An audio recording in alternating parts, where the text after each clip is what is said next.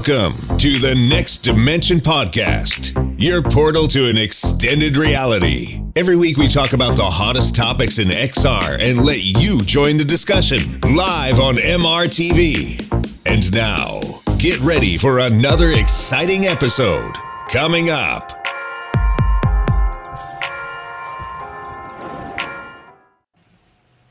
Hi and welcome to episode 2 of season 2 of the Next Dimension Podcast, your podcast that's all about VR and AR. And today with a special episode and a special guest, I would like to say hello to Tony Vitillo, the Scarred Ghost. Tony, how are you doing? Hey Seb, it's a very pleasure to be here with you today with every one of your viewers. I'm very well. What about you instead? Oh man, I'm doing really good. I'm very well, and I'm happy to talk with you tonight. I'm happy to find out what exactly it is you're doing in VR because, well, you're doing so many things, right? You are a developer. You're developing a game right now. It's called Hitmotion. It's now on SideQuest, right? Or it's on App Lab. And you're also an author, right? You're writing a lot about our industry, right?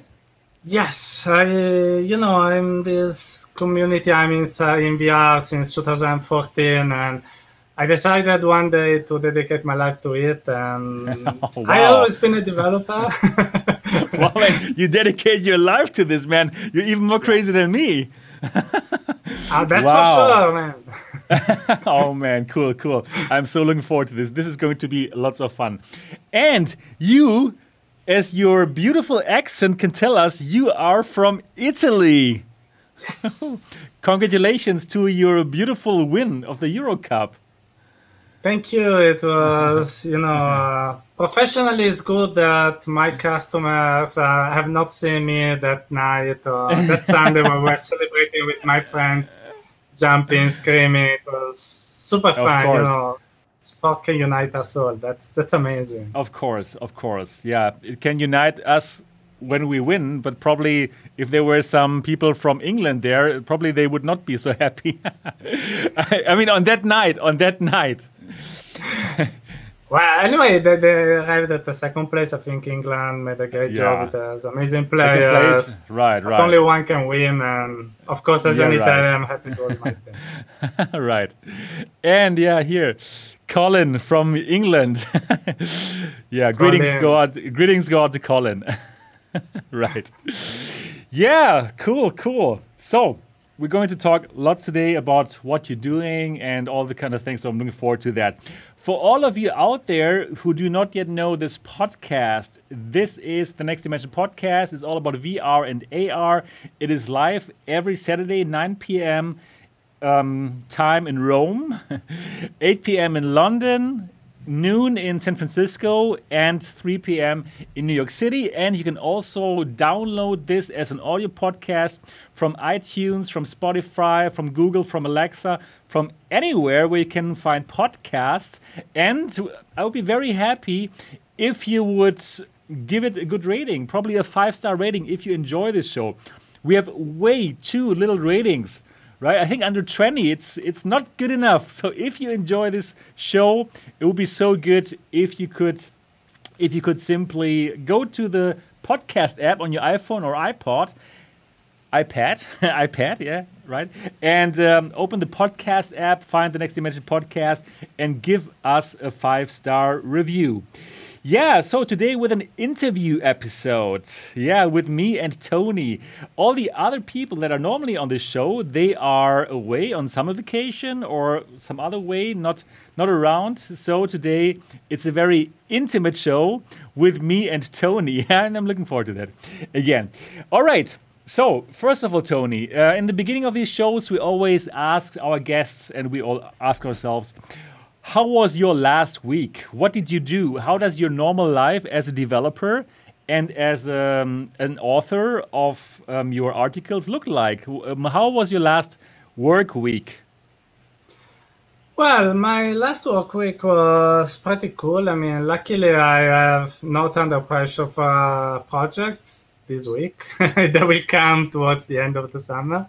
But I had time to, for instance, work on HitMotion. I found a way to stream audio with mixed reality plugin to create mixed reality video with it. I made some experiments with Unity. I had a cool interview with the people behind the Burning Man, and I'm trying this little toy, the Matt Gates Glow Plus that they sent me to have a look at it. So my week is mostly, I can say probably 1/3 of the time writing stuff or speaking with people on social media or whatever like this, and the 60% trying to be a developer inside Unity or coordinating with the other people in my team, New Technology Walkers or Vroom. So. Okay. So how about your team? How many people are in your team? Well, I'm mostly, let's say, like in 2 teams. My main team, that is New Technology Walkers, we are flexible people. We can say that there are around 10 people, but we're all freelancers that join together to create some projects. So depends on the project. We are more or less people. Instead, with the Vroom team, we are probably with, I can say, 7-8 people as the main core, and then other 10 that comes around for the bigger events, like big concert with last year or something like that. So not super big teams, but very passionate people that like to fight together for cool projects. Okay, cool. So what kind of projects do you normally do? So I know right now you're working on a game, right, called HitMotion. We're going to talk more about it later in this podcast. So what if you don't work on HitMotion, what other projects do you do? Everything is about VR and AR, or what is your work? Well, most of the time, I try to work only on AR and VR projects, or at maximum something anyway in the multimedia side, like computer vision or 3D, anyway in Unity, this kind of stuff. When I don't work in projects of ours, like HitMotion, usually we work on projects for third parties, like B2B projects. A company wants to have a proof of concept of a training experience in VR, and we can develop it for them. So usually we create what the others would like to have in AR and VR, or help them in understanding the technology. Okay, cool. And for your other project, which is your blog, The Scarred Ghost, right? So probably can tell us a bit more about it, like when did you start it, and what kind of articles do you write there? Well, I don't know if you want to hear the full story. No, not the full. Not the full story. Just a short version. We're going to talk more about it a bit later. I work on it since 5 years, and I mostly like to. I write every kind of articles, tutorials, interviews, and editorials, reviews, everything that comes to my mind. I think that the main characteristics of what I do, of course, apart from my point of view of a developer, is that I try always to be very detailed, go in depth on the topics. So I like to very in depth, write everything I can. Yes. Yeah. Okay. Cool. Yeah. For all the people who have not checked out Tony's articles, check them out. You can find them at scarredghost.com, right? Yes. So how about this Scarred Ghost? Why the name? Well, I haven't revealed it yet. Probably I will do one day, when I will have be 80 years old or whatever.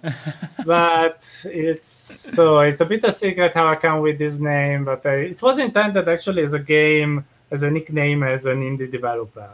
But actually, I never used it as a developer because it would be pretty weird to work with a customer and say, "Hey, hello, I'm the Scarred Ghost." I think people would run away. But I used it a lot, in the communities, etc. It's pretty fun. Right. So now, just the people who want to read your articles are scared. I'm kidding, man. Okay. Yeah, so Scarred Ghost, check it out. I'm going to put the links later down into the description of this video. Okay, cool. Yeah, so about my week, actually, I'm still totally on the Vario VR3. I'm still like checking it out. I'm still making through the lens videos. I had those videos up on the channel about checking out the Vario VR3 in Microsoft Flight Simulator, and also checking out the Vario VR3 in big screen to watch movies. And wow, both times I was absolutely blown away by the quality. Tony, have you checked out the Vario VR3 already? No, I had the opportunity only to check out the VR2 at one exhibition. Okay. It was anyway pretty cool. But I'm very curious about the XR3, the one with the mixed reality stuff. All right. But I'm envious. If you want to, to lend me yours or to gift me yours, unfortunately, it's not even mine. Like, it was given to me just for a month, and then I have to send it back, unfortunately. So even I cannot keep it. It sucks. But anyways, the VR2, it was already good, right? But the field of view was so small, if you can remember. But for the VR3, it's like whoosh! It's like index style, and wow! Oh my God! I'm totally in love with that thing. It's totally fantastic. You would love it. So yeah, hopefully I can show it to some people here at the MRTV headquarters. Once I open the MRTV experience again, and once people can come here. I had before Corona, I had this business where people actually came here to the office, right?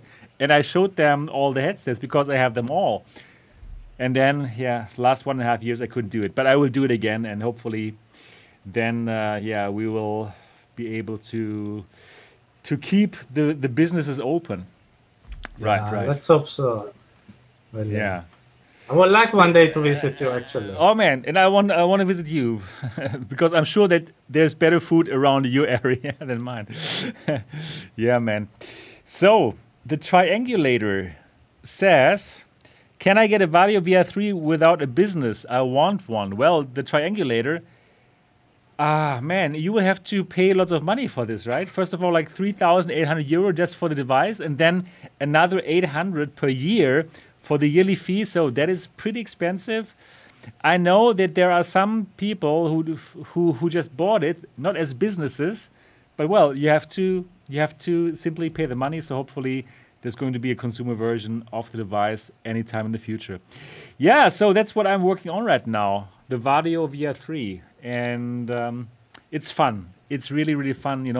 I'm a huge enthusiast for VR, as you know, you too, obviously. And then to get hardware which makes the experience even better, which makes this feeling of being there even better, it just friggin' excites me. Do you have the same feeling when you get new hardware and it's like all better, a bit better than before, or much better than before?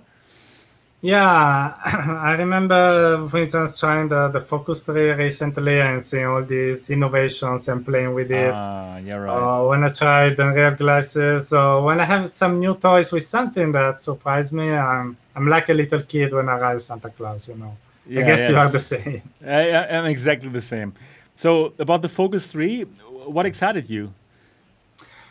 Well, first of all, I think it was pretty stylish. So usually HTC doesn't make beautiful headsets usually, so they're very practical. But in this time, it was pretty cool to wear, and also the resolution was incredible. So when I managed to reach the sweet spot, I was like, oh wow, this is amazing. So the field of view was pretty large, and then I love to remove and take in and take out the battery. I don't know why. I loved it to use it as an anti-stress.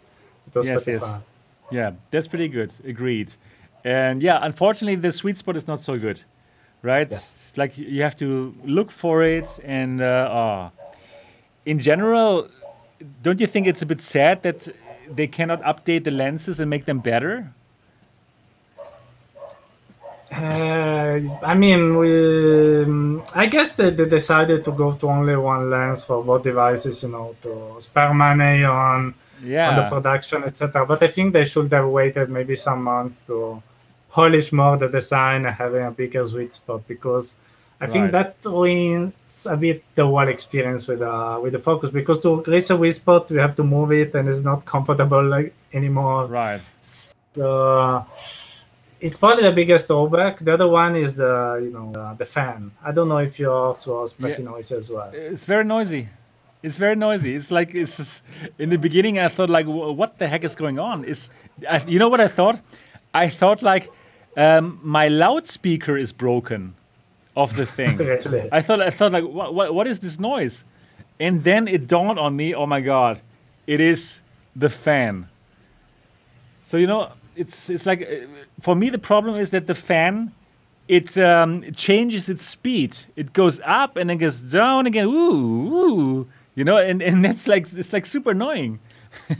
Yeah. And then I had air arriving to my eyes. I don't know if you had this. Yeah. It's like it's a bit sad, right? This part, because in general this is like it's a cool device actually. Yes. I think it's a really good device, but I think for the fan, I think they can still do something about it. They can still change the firmware, and they can have it like that. It's on a constant speed probably, and doesn't kick in so fast. Yeah. Anyways, strange. Yeah. Right. Anyways. Yeah. Cool. Okay. You know what, Tony? Before we go into the stuff that you do, let's talk about some current topics. And I'm glad to have you here as a developer, because this week we do have quite a few topics which are interesting for developers and where we can get more insight from you as a developer. So let's talk about it. First of all, let's start with this news here. Facebook deprecates proprietary Oculus APIs in favor of OpenXR. So all of their proprietary APIs are going to change in the future to OpenXR. And well, the OpenXR standard is a standard that can be adopted by all the people who want to develop for XR, for VR, and for AR. And if a headset supports OpenXR, if it's OpenXR compatible, then the app or the game will work. So that is pretty amazing news, right, Tony? Yeah, I mean, I was reading this article this morning, and as you can see from some quotes in the article, I'm pretty excited, but of course, I think the transition may have some little problems. So it's amazing because both Facebook, Valve, Microsoft are all finally adopting OpenXR. And if you're a nerd like me, you know that comic by XKCD that talks about standards, that you have in the beginning 11 competing standards, and then arrive standards to unify them all. But actually, in the end, you have 12 standards because no one is adopting the common standard. So you just have an additional standard that creates problems. But actually, this has not happened with OpenXR. So actually, the companies are adopting it. And this is an amazing opportunity for us developers to finally create something that we really build once and deploy everywhere. Because that's great. It's a pain in the ass when you have to create an application and add various plugins inside Unity of all the headsets, making all the conditions. If you're building for Pico, do this one. If you're building for HTC, do this other thing. It's super complicated. OpenXR promises us that we write an application, we build it, it goes on all headsets. And for us, means lots of time that we spare in our work. Of course, there is this time now during the transition when there is a bit of confusion of what is going to happen. Maybe you have just made an application like the virtual desktop guy spent 4 years working on native Oculus APIs to optimize everything for his application. And now Oculus say next year they will be deprecated. So he has to convert everything to OpenXR. Wow. That's a big pain. Okay, yeah, that's right. But then probably his app is going to work on other platforms, right? Yeah, but I guess every other platform will do the same. So if everyone wants to really adopt OpenXR, they should abandon their proprietary APIs, sometimes, etc.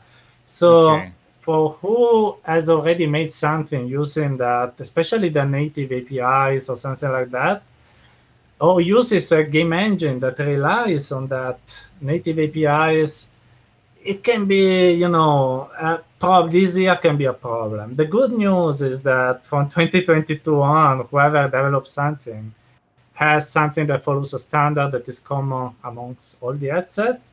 Okay. We hope also Apple, but I don't think it is going to happen. But let's hope so. Why don't you think so? So you think when Apple comes out with their own headset, the Apple VR headset or whatever, you think this is not going to be an OpenXR headset? Why not?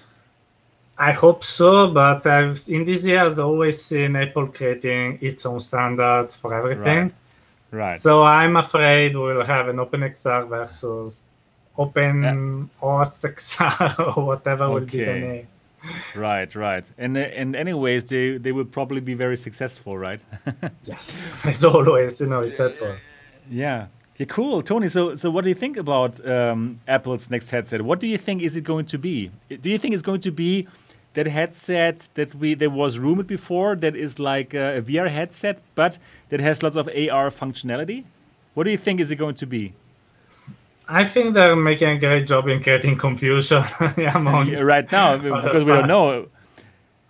Yeah, but what do you think it's going to be? Well, I think that they're working on many prototypes, and that's why there is this confusion. I think that I don't know, because everyone talks about this visor, VR and AR, whatever, something like this. Probably it can be really the first product. I'm not very confident it can be a big success. I'm more confident Apple will actually work more like Facebook is doing on the AR side, maybe first a notification phone, viewer, then a real AR headset. I don't know about this visor because the rumors are a lot. And usually when there are lots of rumors, there is something that is true. Right. But it feels a bit weird to me, imagining $3,000 VR headset by Apple. Yeah, I don't think so. I don't think it's going to be a $3,000 VR headset. I think it's going to be more high priced than the Quest for sure, but not $3,000. I think it's something that the people who buy an iPhone would still pick up, like probably around $1,000 or something. But it should offer something crazily amazing. I don't know, something directly from the start. I don't know, that you can watch all of your favorite basketball games in perfect VR, for example. This kind of or that you have like the perfect virtual desktop, like with the VR3, right? With the Vario VR3, I could perfectly work, right? It's so the clarity is just like so unbelievable. And if Apple would come out with something like this, I think they have a great idea. I don't know. I think they're going to come out with something that is going to be so amazing that people just want to have it. They want to have this new thing. They're going to put it, they're going to wear it, and they're going to think like, oh my God, Apple has nailed it. I think it's going to happen. Like, before the iPhone, there were lots of other smartphones from Sony, but nothing really made people go crazy. And I have the feeling we are in some kind of like a similar spot right now. We have lots of VR headsets, but none of them, other than probably the Quest 2, would really make the general public, think like, wow, this is like viable technology. I mean, we crazy people know it since 5 years that it's amazing, right? But it still is not really there for the public to see what this can do. And I have the feeling that Apple would be the one company that can really make it happen again. And I am not even an Apple fan, I'm like the Android PC guy, totally, right? It's so funny. Yeah, but I mean, I was interviewing, Robert Scoble, the technologist, last year. Right. And he's a super enthusiast about Apple. Maybe sometimes it's a bit too much, but he's also very connected with the company. And I think he is right on one point. Apple apart from being a cool company, they have great UX expertise, etc., etc. They have a marketing power that no one ever has, because we all know that today there will be a visor by Apple, there will be thousands of memes on all websites, there will be people rushing to the app stores to try it, every TV magazine will talk about it. So Facebook can't compete with this because Facebook has not even a good reputation on some things like the privacy, for instance. Apple is a bit a religion sometimes. There's always lots of buzz about what they do. And I think they can help at least awareness about the technology a lot. So we all hope that they're going to release something. I'm only afraid of what. Right. It's for sure going to make us excited. We're going to talk about it in the community, and I have a good feeling about it. Let's see. Lars. Hello, Lars Argerbeck. Nintendo is going to be the one who starts the VR, AR revolution.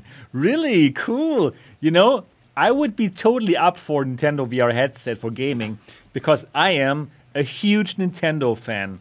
Since I was a little kid, I was playing Nintendo. Like the Game Boy and Super Nintendo, everything, basically, everything.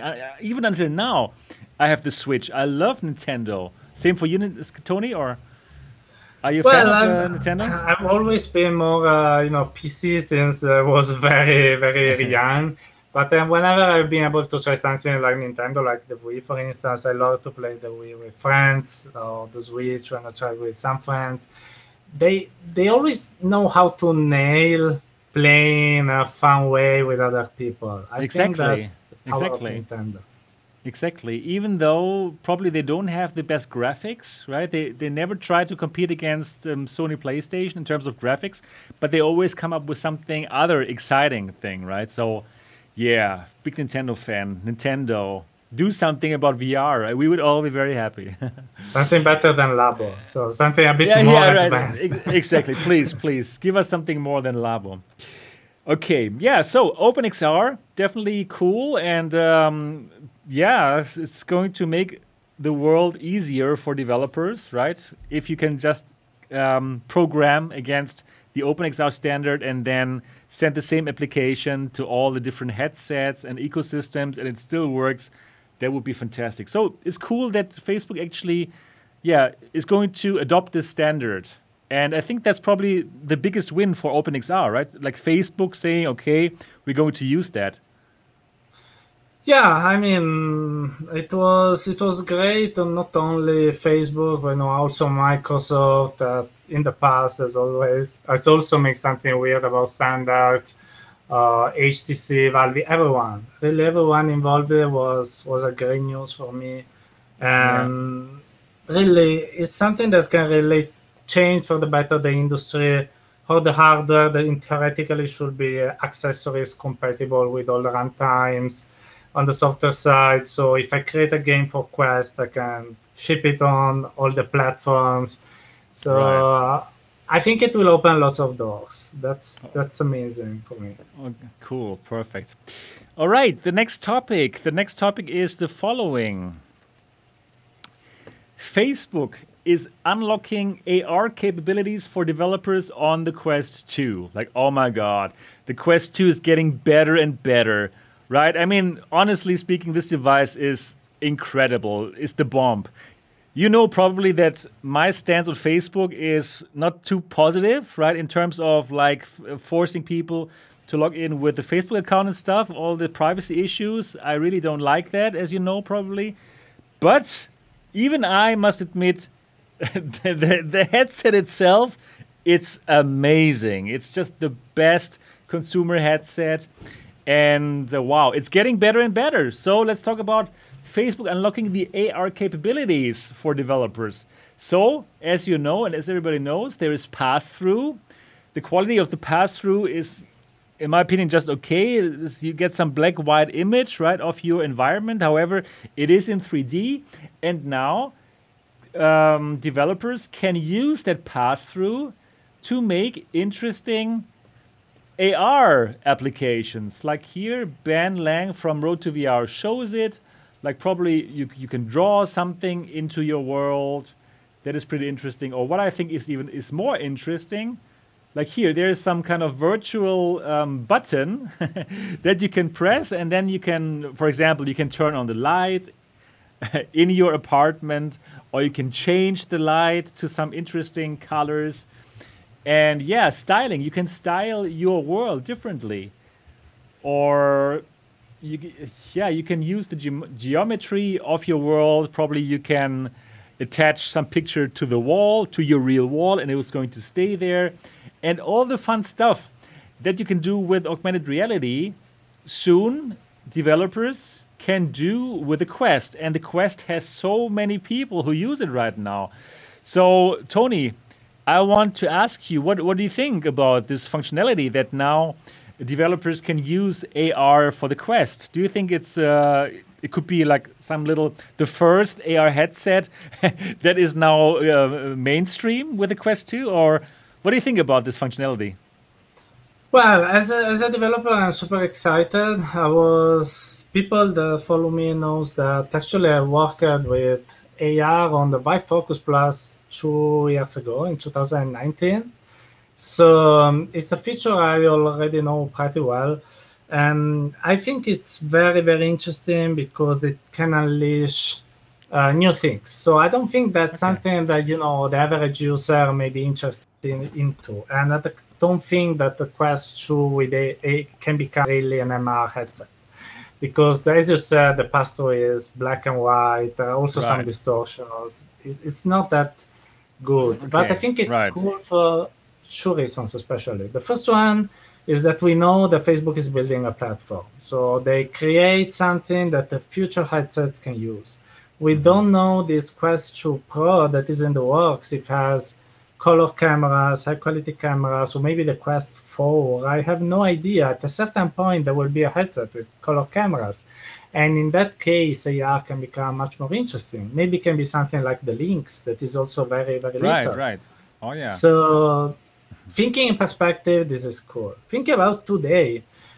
It's amazing because it can enable new things. And especially people with some more creativity can exploit it. So when we did HitMotion, we'll talk about HitMotion more later, but just to give you a tiny bit, it's a fitness game, and we implemented it with augmented reality in the Focus Plus, so people could play it safely. When you play a boxing game in VR, sooner or later you punch a window, your wall. You will totally punch somebody for sure, yeah, exactly. Or something, yeah, exactly. While if you are in AR, there is not this risk anymore, for instance. So you can see other people. And maybe who knows if in the future there can be also that the system can recognize the shape of other people. So you can have shared AR experiences. You can have artists dancing and drawing in augmented reality around them. You can also create, because people with the plugin that I developed for the Focus Plus, creating some experience for rehabilitation, for evaluating conditions in the brain, to also have some kind of eye treatment, because you can see your environment, but you can also highlight some objects. You can create filters. You see that they are launching some filters. Right. And something that we thought at the time with the Focus Plus is launching an application, with custom filters where you can customize your vision as you want. The resolution is not enough, and it's not ready, probably, the technology, but it's cool. Imagine one thing that we created as a prototype is the predator vision. We create some kind of thermal vision of your surroundings. Oh, okay, cool. And you can look like predator.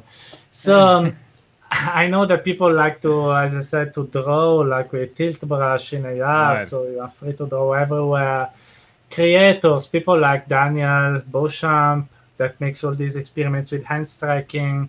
I'm sure we create something cool with AR. So it's something new. It's something that people can exploit. And if you can say final things, or if sometimes I talk too much for my passion. No. I love it. Go on. Is that one thing I'm super excited about pass-through AR, even if it's super difficult, it's super futuristic, is what is called diminished reality or negative augmented reality. So basically the ability to remove something. We made an experiment at the time, the Focus Plus, very, very rough. And basically, I don't know, I can hold the smartphone in my hand, and with some magic, you make it disappear. So actually you don't see one object and you see just a floor that is behind it. Facebook is making some experiments on this in videos. Of course, they are not real time yet. We need time, etc. But it's very fascinating. Imagine when you are in a house and you want to put some furniture, but actually you already have furniture in your house. What if you could remove them from your vision, the real ones, and put only the virtual ones? You can do that with Pastor. That's a good idea. Or for example, at one point in time, we're all going to wear AR glasses all the time, right? And then, for example, my wife, she can program into hers, like whenever she sees me, she's not going to see my beer belly, but she's going to see me like a strong body, you know? And then I don't need to go to the gym anymore. Yeah. What do you think about this idea? Yeah, there is.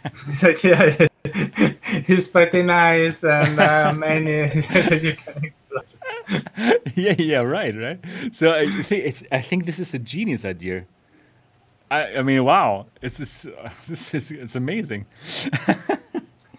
Yeah, that's also the power of giving your new technologies. People can come with new ideas. Some of them are funny, some of them are useful, some of them are crazy, and that's why I love these updates to the Quest. There are always new I think things. It's good. It's good.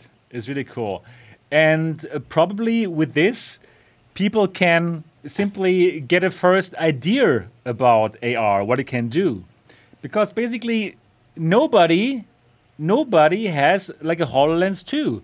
Yeah, okay, I happen to have one because of my job, and you probably also have looked at it, right? And but the general public has not really experienced AR, right? Yeah. and Counter Debate says, "Lol, you don't want your wife to reprogram you, Sam." Okay, I'll totally stand here to my beer belly. Yeah, I've worked really hard on this, obviously, as you all know. So every day you train for your beer belly. I train for that like really, really hard, especially during these shows. Yeah, right. So probably this is going to give people an idea about how cool AR actually is, because I still think lots of people, they have heard about AR, right? They know there is AR, but they have never seen how cool it can be. Like, yeah, I have seen it. I've seen so cool things with the HoloLens 2, like games where like some enemies come out of my wall. It's pretty amazing, right? But if more people could feel it now with the Quest 2, and I'm sure some of the developers like you or some other developers, they're going to come up with some cool stuff that people really want to check out. So I'm very excited about this. And again, I'm excited that the Quest 2 is so good. I mean, it's ridiculous what you get, right, for that money. It's crazy. I mean, you also with the privacy stuff, right? People of this channel, they're totally aware of all these problems, but it's just tough to reject that piece of hardware, right? As an enthusiast, because it can do so many cool things. So I'm excited about this AR update, and I'm sure people are going to come up with some cool ideas on the Quest 2. And this is probably the first AR headset that goes to mainstream. Of course, it's very basic, and for sure the Quest 3, Quest 4, or whatever, they're going to be like cool devices that can do both really nicely. But it's very cool. So, Tony, you just mentioned the links. The links from Stan from France, right?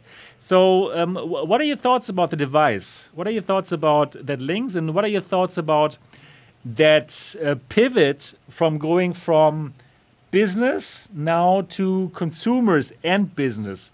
You know, they made this pivot, and now they want to do a Kickstarter, and they want to sell this now to consumers. What are your thoughts about that? Well, my first thought is that I would love to try it. You know, we are both in Europe. France is not that distant away. If there weren't the COVID, we'd like to fly there and try it. Who knows if we will be able to do that? Are you already vaccinated? Luckily not. I will do that next week. So we took a bit of time in Italy. So that's a bit of problem. But anyway, it's, But next week we will get the vaccination, or? Yes. Okay, good. Great. I couldn't wait to do that. So I really hope to travel again, maybe next year. And, one of the good things of traveling is also meeting new people and trying new pieces of hardware that maybe... Oh, man, I so miss, too, those events, exhibitions, like meeting people like you. We haven't actually met in real life. We only met in Skype, right? So it's about time that we meet somewhere. Yeah. And talking about the Lynx, so it's one of those devices that I would really love to Paris to try it.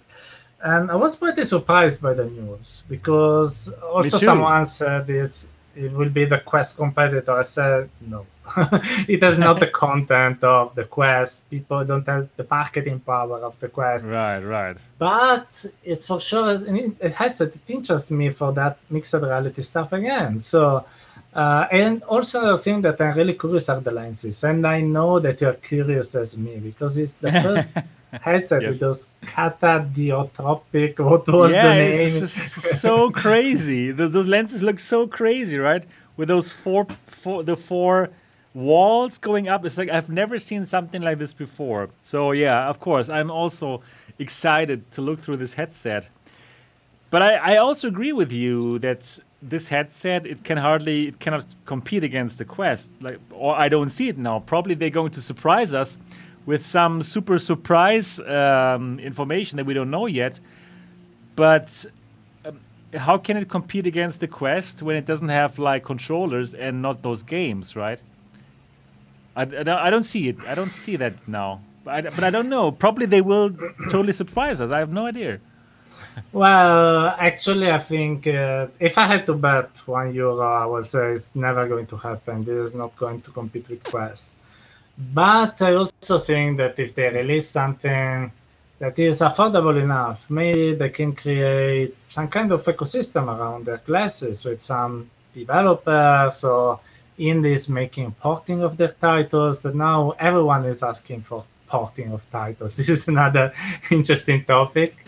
And they can have more companies wanting to buy it because maybe big companies are interested, in the headset like the Focus 3, but a small company can't afford it. So having a mixed reality headset for, 500 could be good for that. So I think that can aim and entering as a good player in the XR ecosystem. Maybe I don't know how Pico has done in the beginning. So they arrived as a very tiny player, but they carve their own space and now they're growing. So I think that this is what Lynx can aim at doing. I really hope that they're going to do it also because, again, as a European, I'm happy that it's a European company and not only people from the States or China. Same here. Totally agreed. Absolutely agreed. So I totally root for them. I wish them all the best. I want to understand the device more and how it can compete, right? I'm really wondering what kind of content can you play with it. So I guess you can stream your Steam VR games. So that is already some kind of interesting value proposition that you can stream your Steam VR content, right? The question is just what kind of controllers are you going to use? Because it seems like it doesn't come with controllers. So controllers are obviously really important, right? So if you want to play your Steam VR games, you better be able to play with controllers. I mean, they have hand tracking, but you still need controllers. What's your thought about that? I think this is the big problem of the Lynx on the technical side because they have ultra-leap hand tracking, and I still think that ultra-leap hand tracking with a new stereo device and a new runtime is probably the best hand tracking solution I've tried until now. So for sure, it is going to work pretty good. It's usable, but you can't play games with it. Of course, you can buy the Finch controllers to use with the Lynx, but I mean, I haven't read something about the Finch controllers. I haven't tried them also on the Focus Plus, whatever. They're not as good as Oculus Insight. So I don't see people playing Beat Saber with it on Expert Plus mode. Just saying. So how do these Finch controllers work? How do these Finch controllers work? And the Focus Plus, it was like ultrasound tracking. Okay. So that was able to track everywhere. But at the same time, if I try to keep the controllers like this, I could see the virtual hands moving a bit. It was not super stable. And I think if everyone is going for the Quest tracking mode, probably the reason is that at the moment is the one providing the best results. So I'm not fully sold on the Finch controllers for the Lynx, honestly. Again, it's good for enterprise use because when you're doing a training experience, you just click like this, you can be very slow. But again, for playing for the consumer market, right. That's the point. That's what I also don't see. But probably the pass-through is so amazing, and you probably have seen the same videos like I saw. Like the pass-through mode, the AR mode is like mind-blowing amazing. Have you seen that? Like wow, the pass-through cameras are in color, and there is nearly no latency in these videos, and then they can project all kind of cool things into it, and they have this cool hand tracking. So yeah, probably it's not for the games that we normally play, but probably they can come up with some just amazing AR games that are now being explored by the Quest 2, but in perfect quality. That should also count for something, right? Yeah, it's a possibility. The problem is, again, it's a matter of what kind of content. People are coming to the Quest because there are games, now there are coming games from Ubisoft, Population One. There are games that have been paid, AAA studios. Facebook is pouring lots of money to fund content.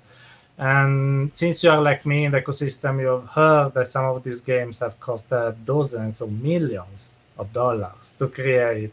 Right. And a little startup like Lynx, what can ask is porting of, for instance, existing games. At the same can do the others, I don't know, Vario, whatever companies that wants to create mixed reality on a headset. But the one is that there is no amazing AR content until now. So if I can ask the Population One studio to port the game to the Pico Neo 3, so they are being acquired by Facebook, so it's not possible. But let's say Red Matter, one of my favorite games on the Quest. It's good, yeah, it's great. Is now on the Pico Neo 3 in China. Okay. And because they just had to do the porting, they already had the game. But what are these cool games that are already in AR that could be ported, to this kind of headset? And the answer is Pokemon. That's a smart idea. Yeah, that would be a big win if they say, Pokemon is here and you can play it with us. And here we have a good message here from Hussein X from the UK, by the way. OpenXR on Quest 2 soon should help Lynx get games ported over to it too. Yeah, if the device is OpenXR compatible, then lots of games could be on the device quite soon. So yeah, I would hope for something like SideQuest store for the Lynx, right? And if they had some cool SideQuest store and can build some cool content around the device, which is exciting. Yeah, who knows? Probably this can be something interesting. Yeah, I think the content question, this is really the question that they have to answer convincingly. And the controller question. Yes, especially the content controllers. I think you said it all, but I think that Hussein has made a great point about OpenXR. So this can help newcomers to VR to have content ready out of the box. I think it's a very smart comment that he did. The problem of the Lynx is that he would also need AR content. I don't think Facebook is going to fund AR games for the Quest soon. Not now. You're right. I agree. Yeah, cool. I'm looking forward to find out more about the Lynx and in which direction they are going to go. Cool. Yeah, and then Real Poor Man says the following. He says, Quest 3 and PSVR 2 are going to make VR mainstream. Agreed. I think so too. I'm so looking forward to the PSVR 2. How about you, Tony? Well, regarding the mainstream, it's always a matter of how you define mainstream. So, PC, mobile phones, gaming consoles are all mainstream, but at different levels. There are billions of smartphones, but just hundreds of millions of consoles. So it depends.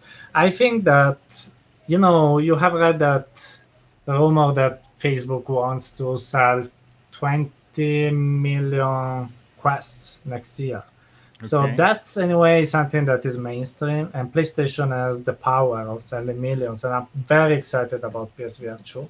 Yeah, I me too. also think that it can also decide the destiny of PCVR actually. So I think that it's correct, but not the super mainstream yet. To arrive at the PC levels, we will still need years. But finally, Okay. people will find normal maybe that a friend has a VR headset at home. Yeah, that would be good. That people think like, okay, it's normal to have a VR headset. Yeah. Oh my goodness, Tony, we've been here like from the very beginning, right? You and me, like Yeah. we've been doing it since like 5 years. What we're doing, and even now, even after 5 years, it's still in the beginning. I can't believe how early we've been into this whole thing, and we're still here. And hopefully, once this is mainstream, we will still be there and not stop stop what we're doing. Or maybe we'll be crazy and we will find another early stage technology and we'll repeat all of this stuff. Right, right. Exactly. Once this VR goes mainstream, we'll find another topic, like I don't know, holograms or what. Who knows? Who knows? Yeah, cool, cool. So that was Facebook and unlocking the AR mode. Really interesting, cool topic. And now let's go to the next news. It's a bit smaller news. It's the following here. Yeah, the report Oculus Quest 2 is probably going to come with the 128 gigabyte storage model, and the 64 gigabyte storage model might go away in favor of the 128 gigabyte storage model. What do you think, Tony? Does this make sense? Is it going to happen? Well, again, for this, there are too many rumors for people that work in stores, leaked images. There is too much to Okay. not be true. I think it's a smart move. So since the VR games are getting bigger and bigger, 64 can be pretty limited. I have still a 64 gigabytes Me unit, too. honestly. Me too. I also have the small one. Yeah. I wanted to not give too much money to Zook, so I bought the Yeah. smaller. I also like okay. The 64 gigabyte version must do. But actually now the games are getting bigger, so I think it's Yeah. good. They probably have noticed that also, after 1 year, the price of the memory has gone down, and so decided to change it. And I found it pretty strange just because, working with software, you can update things very easily. With hardware, changing one model with another in all the stores, blah, blah, blah, is a bit more complicated. So I was not expecting that. But it's a smart move because all new VR users will be able to install much more games. And I will invite them a lot. Yeah. Exactly. Totally agreed. And I think $299 is already a very cheap price. So I think people will pick this up for sure. For $299, have 128 gigabyte exactly, and then install more stuff. Probably it makes sense. It makes sense.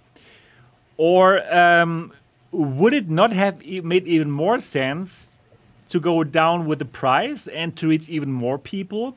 So instead of $299, keep the 64 gigabyte version and make it $249? I think they're going to remove it because I think probably they have studied that Just too changing small. 50 euros with just that small memory that maybe can give a poor experience in the long run. Probably they not. Okay.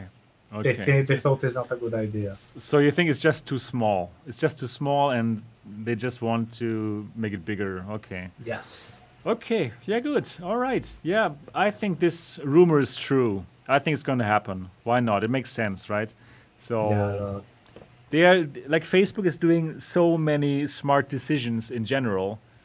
Uh, they are doing a great job.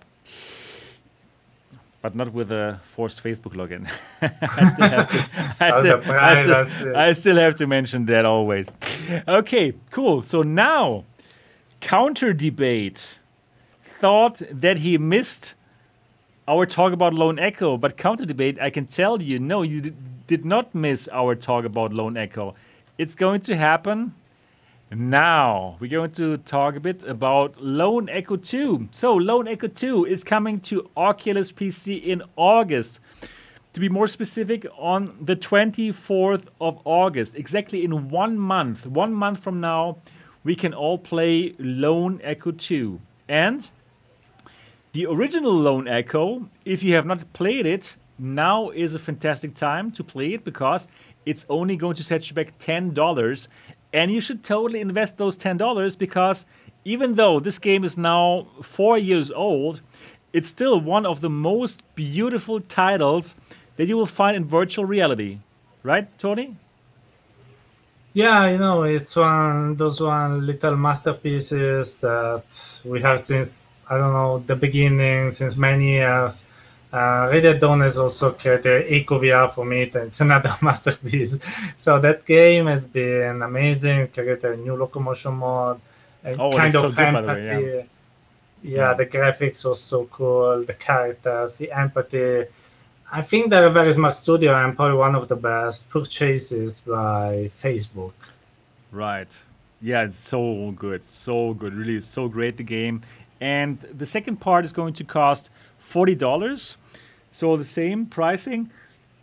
And for all the people who own a Quest and who are looking forward to that game, you need a computer, you need a PC, you need a gaming PC. Yeah, don't forget that. You need a gaming PC to run this because this is a Rift game. The older people who are watching this, they might still remember the Oculus Rift. It's a PC VR headset. And yeah, it was discontinued by Facebook. So, and this Lone Echo 2 is going to be the last Oculus-funded game for the Oculus Rift. So, this is also like an end to PC VR, no, to Facebook PC VR. So this is not being played. You cannot play this if you do not have a gaming PC. That's super important. So I have seen some people in the Oculus Quest Facebook group who said like, huh? What's happening? I cannot play it here on my Quest, the Lone Echo. Yes, yeah, it's a Rift game. It's not for your Quest. Yeah, it's like when things were still coming to your computer, those old times. So yes, this is going to be the last game for PC VR. Yeah, do you have any special thoughts about this? Or what are your thoughts about PC VR as a developer? Is it over? Or is it going to come back? What are your thoughts? Does it make sense to make a PC VR game? What about PSVR? How does this play into this whole thing? Tell us everything. Okay, so I take 1 or 2 hours to talk. Yeah, go ahead, man. Yeah, man, we have time. I have nothing else to do afterwards, so tell us. So just kidding. But anyway, as a developer, I wrote an article about it probably 1 year ago and sparked a lot of debate about this topic because I think that personally the Quest is a bit killing PC VR. And people tell it's not true because you can have a mobile game on your smartphone, a PC game on your PC. And the problem is that why mobile game and PC game are really completely different games, so completely different platforms. At the moment, mobile VR and PC VR and PlayStation VR are all more or less, part of the same things. And if you define yourself a VR developer, you have to choose a platform. And you can choose it depending on your tastes, but usually if you're an indie and you want to survive, you aim for the money, you aim for the big market. And the big market at the moment is the Quest. We talk about HitMotion. HitMotion starts now as a Quest game. It is the behind the curtains, mostly compatible with all the other platforms, but it's a Quest game. We decided, okay, it's where the market is. Let's go there. Of course. I mean, really, it's a no-brainer. I mean, everyone who makes a VR title and it's not on the Quest, it doesn't make sense. Like if I would make a VR game, I would totally make it for the Quest. Of course. And then I would probably port it to the PSVR 1 and 2 and all the other platforms, right? But without a doubt, the money is with the Quest. So, yeah, I totally agree, Tony. It makes sense. And what is the problem? The problem is, okay, you start for the Quest, and then people say, why don't you port it to Steam VR? You say, okay, but you are an indie. So what you do is you take the game that you develop for Quest, and you make it Steam VR compatible. Like Hitmotion. It's not so complicated, right? It's not complicated, right, to do that. If you start with that in your mind since the beginning, it's not complicated. So when I worked on the Focus 3, when I reviewed it, I ported our game for the Quest 2 to Focus 3 in half an hour because we developed everything with cross-platform in mind. Okay. But what's the problem?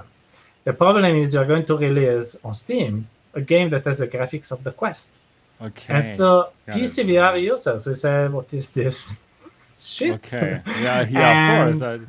And they have paid for a 3090 graphics card and a 1000 watt Valve Index to play a game that runs on the Quest.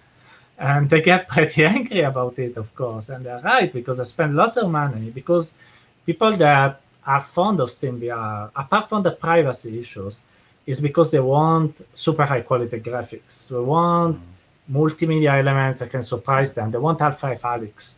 If you give them a game, only games with the graphics quality of the Quest, of course they'll be disappointing, and more people will not be that interested anymore in PCVR because it's the same of the Quest.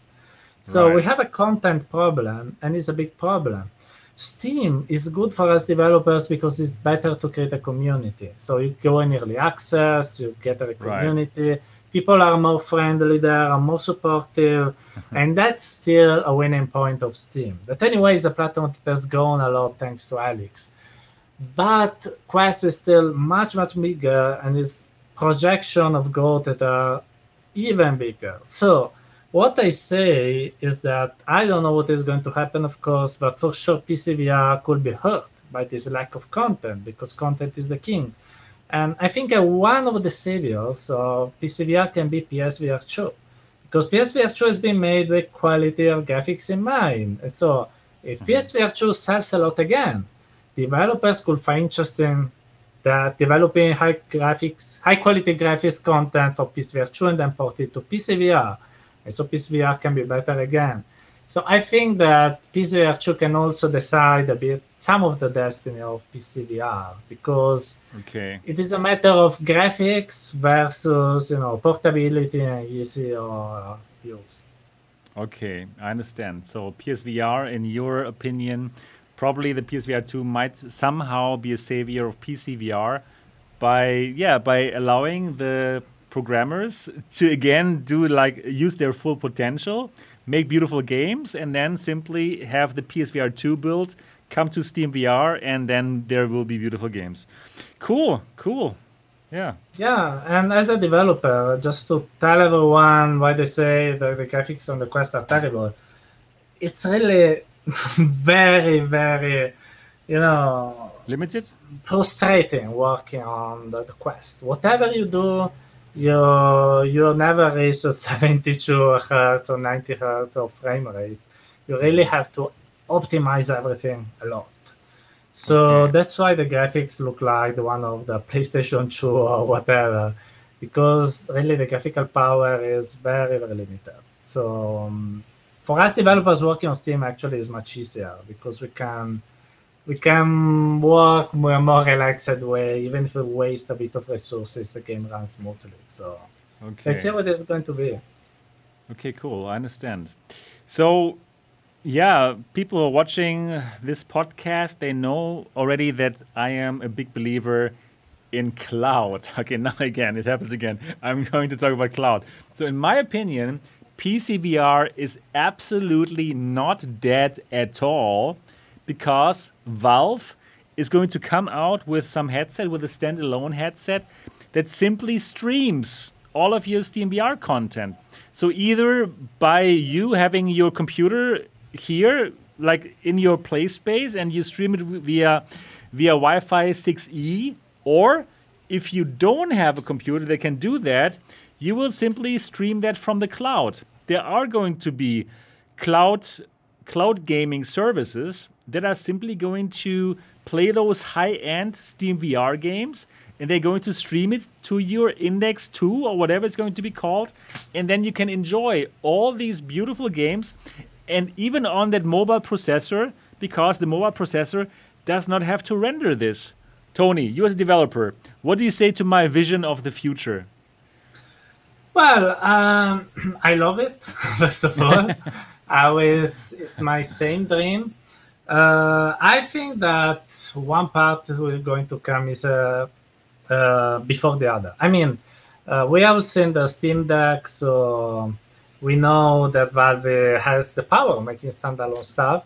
So we all hope for a standalone headset that maybe can stream super easily Steam content with a super neat interface. You put it on your head, you launch Steam VR games, and you play. That will be pretty cool, and we're already seeing that it works.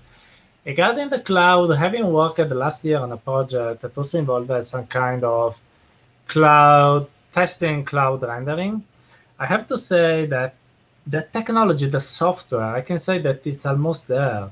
I've tried the NVIDIA Cloud XR SDK via 5G or whatever, and I can say that it's super easy to implement, and it works out of the box. It understands automatically how is the speed of the networks, how to configure everything. It's incredible. The problem is still the latency to the server. Okay. Because even if you have 5G, you have faster communication over the air, but anyway, you can't go beyond the speed of light. So the data must arrive from your headset to the antenna via 5G, then cable to the server. The server must perform the rendering, and then the data must come back. And all of this should happen in 20 milliseconds. It's very hard. At the moment, I would say I couldn't make it so fast. So but you know what? Actually, like I am this beta program from Plutosphere, and this is some kind of cloud streaming service, and I tried it here at the MRTV headquarters, and I was surprised how well that worked. It felt as if I would be streaming from my local computer. Really, it's so good. And I was so surprised about this.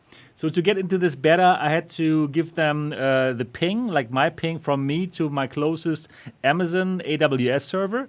And that was under 20 milliseconds, right? So that is okay. So this connection was fast and it worked well. It really works well. It works surprisingly well. So when I tried this, I could see the future of VR is there. I mean, I believed that before, but I didn't believe that it's like here already, that it can be done now in 2021. But it can be done in 2021. So I think this is going to arrive sooner than later. What do you think? When are we going to get that cloud streaming services for VR? When is HTC going to bring their service to the cloud? Probably. I mean, they are very close also to NVIDIA, so it's something that I see also possible to happen. They already made, local streaming, the Focus 3, so I think it's possible. But as I said, I agree with you, the software is there. The problem is that the experience that you had was very positive. Should be available for everyone in every location. So even someone that lives in the countryside, for instance. Yeah, that's tough, probably. Yeah. So I see that coming slowly at the beginning. So we need years for creating the server infrastructure. So servers everywhere, edge servers to provide this kind of functionality. I don't know what will be the time frame, honestly, for that. I think that already next year we'll have something more on the enterprise side or on big cities or whatever. But for something like this to become mainstream, honestly, I don't know, because I should speak with someone from the AWS or Azure or this kind of cloud providers, because they are the problem. Because the SDKs like the Plutosphere, like ISAR, like NVIDIA are already amazing. So if you have a server close to you, it's like working with virtual desktop. It's amazing. Exactly. Right. So, yeah. it depends where you are, of course. So I'm in quite a big city in Germany, Dortmund. It's, I think, probably quite good internet. I don't know. In Turin, you're in Turin, by the way. Probably also have quite good internet. It's a big city as well. Yeah. Who knows? Yeah, you're right. Anyways, we totally didn't talk about Lone Echo now. we got totally drawn away from the topic. So Lone Echo is the last game that Facebook is doing for the Rift platform. So the Rift platform is dead. But well, we knew that already for a long time that the Rift platform is dead, and it's not surprising for me. And we came to this topic about cloud streaming because I don't think that PC VR is dead in general. I do believe that in the very long future, I don't think that the content will be rendered locally most of the time. So yes, right now, yes. And we're living in some kind of time where things are still being rendered locally. But on the long run, everything is going to go to the cloud. Would you agree with that? That on the long run, let's say in 5 years, I don't think we're going to play. I don't think that our VR experience will be rendered locally. Or do you think in 5 years it will still be rendered locally? That's a tough question. It depends on many factors. 5 years, probably. We hope that cloud streaming will have had success. But we have seen there was someone in the comments that mentioned, for instance, Stadia. Stadia already works decently good, but anyway, it was a flop. Even if now it technically it works. So there is NVIDIA with a streaming service. No one of them is taking fruit. So there are also some kind of psychological reasons sometimes you like to, especially if you are a gamer, you love to have your custom pieces, super powerful, make people envy you. And having something in the cloud is a bit more, I don't know, a bit more impersonal, a bit less cool.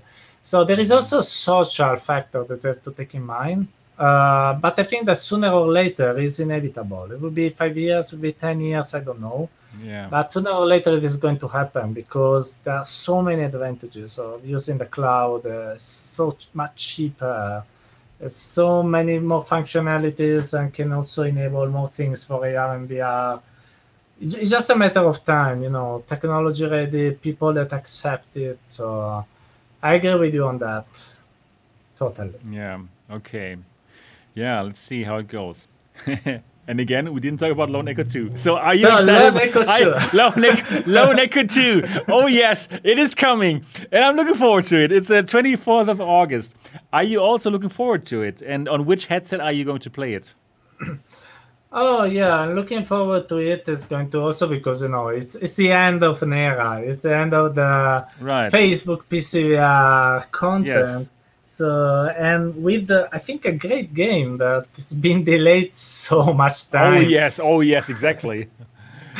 I think that people started defining it like the Duke Nukem Forever of VR. The bubbleware game that everyone is waiting for. And it's good that it's arriving finally if they don't delay it again. I guess it has been delayed because now already down at other priorities for Quest content like EcoVR or whatever. But I'm excited because I really hope it can be as immersive, as cool, and I really hope also as innovative as the first Lone Echo. I hope to have some surprises. So not just a second chapter of the story or whatever. Maybe I hope there will come with some new mechanics, some new genius ideas that may surprise me. I love to be surprised by VR games, and I really hope that this last Facebook PC VR game can make me happy. I'm quite sure it's going to make us happy. I mean, for the first game, it surprised us by the cool mechanics about zero gravity. Like how you could move around in that space station and together with these beautiful graphics. It's totally magic. For me, it's like this is like the magic in VR in a game that you can feel like zero gravity. I mean, very few of us will ever in our lifetimes feel it.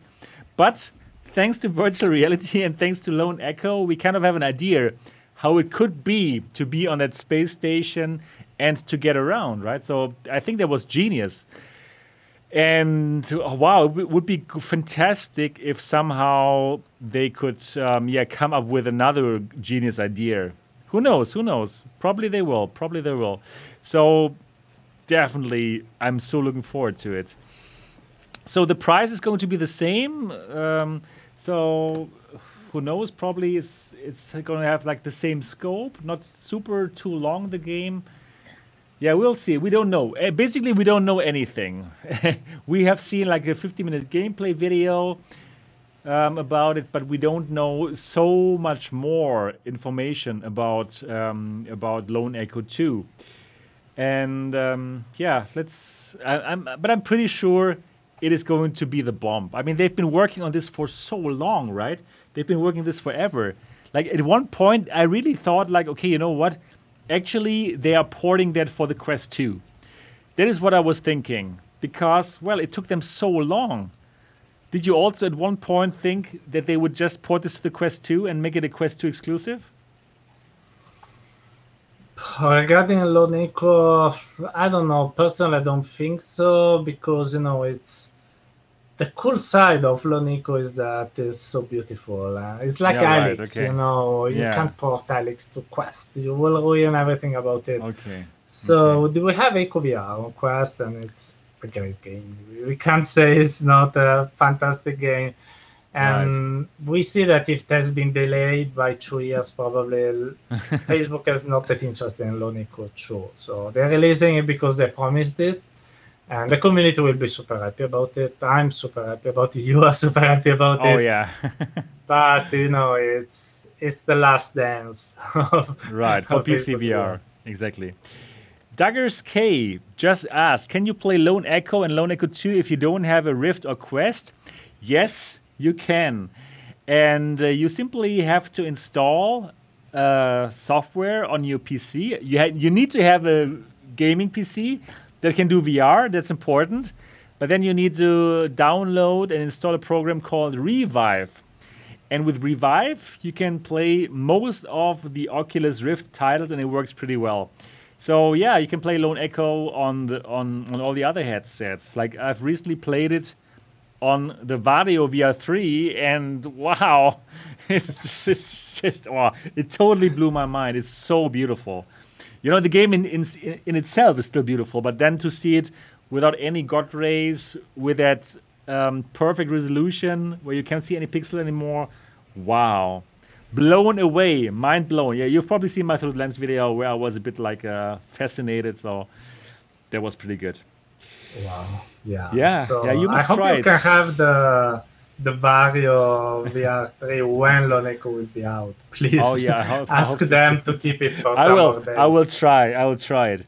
But you know what? Actually, I was considering to buy the Vario VR3 here for my business, for the MRTV experience.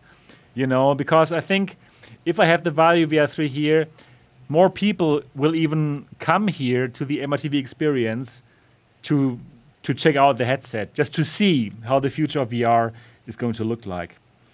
Yeah, let's see. If you can afford it, buy it. I mean, you can say to everyone, I'm the guy with the Vario VR3. So exactly.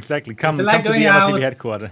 It's like going out the street with a Ferrari, so you can be the cool guy in the surroundings. Right. I'll try to be that Ferrari guy for VR.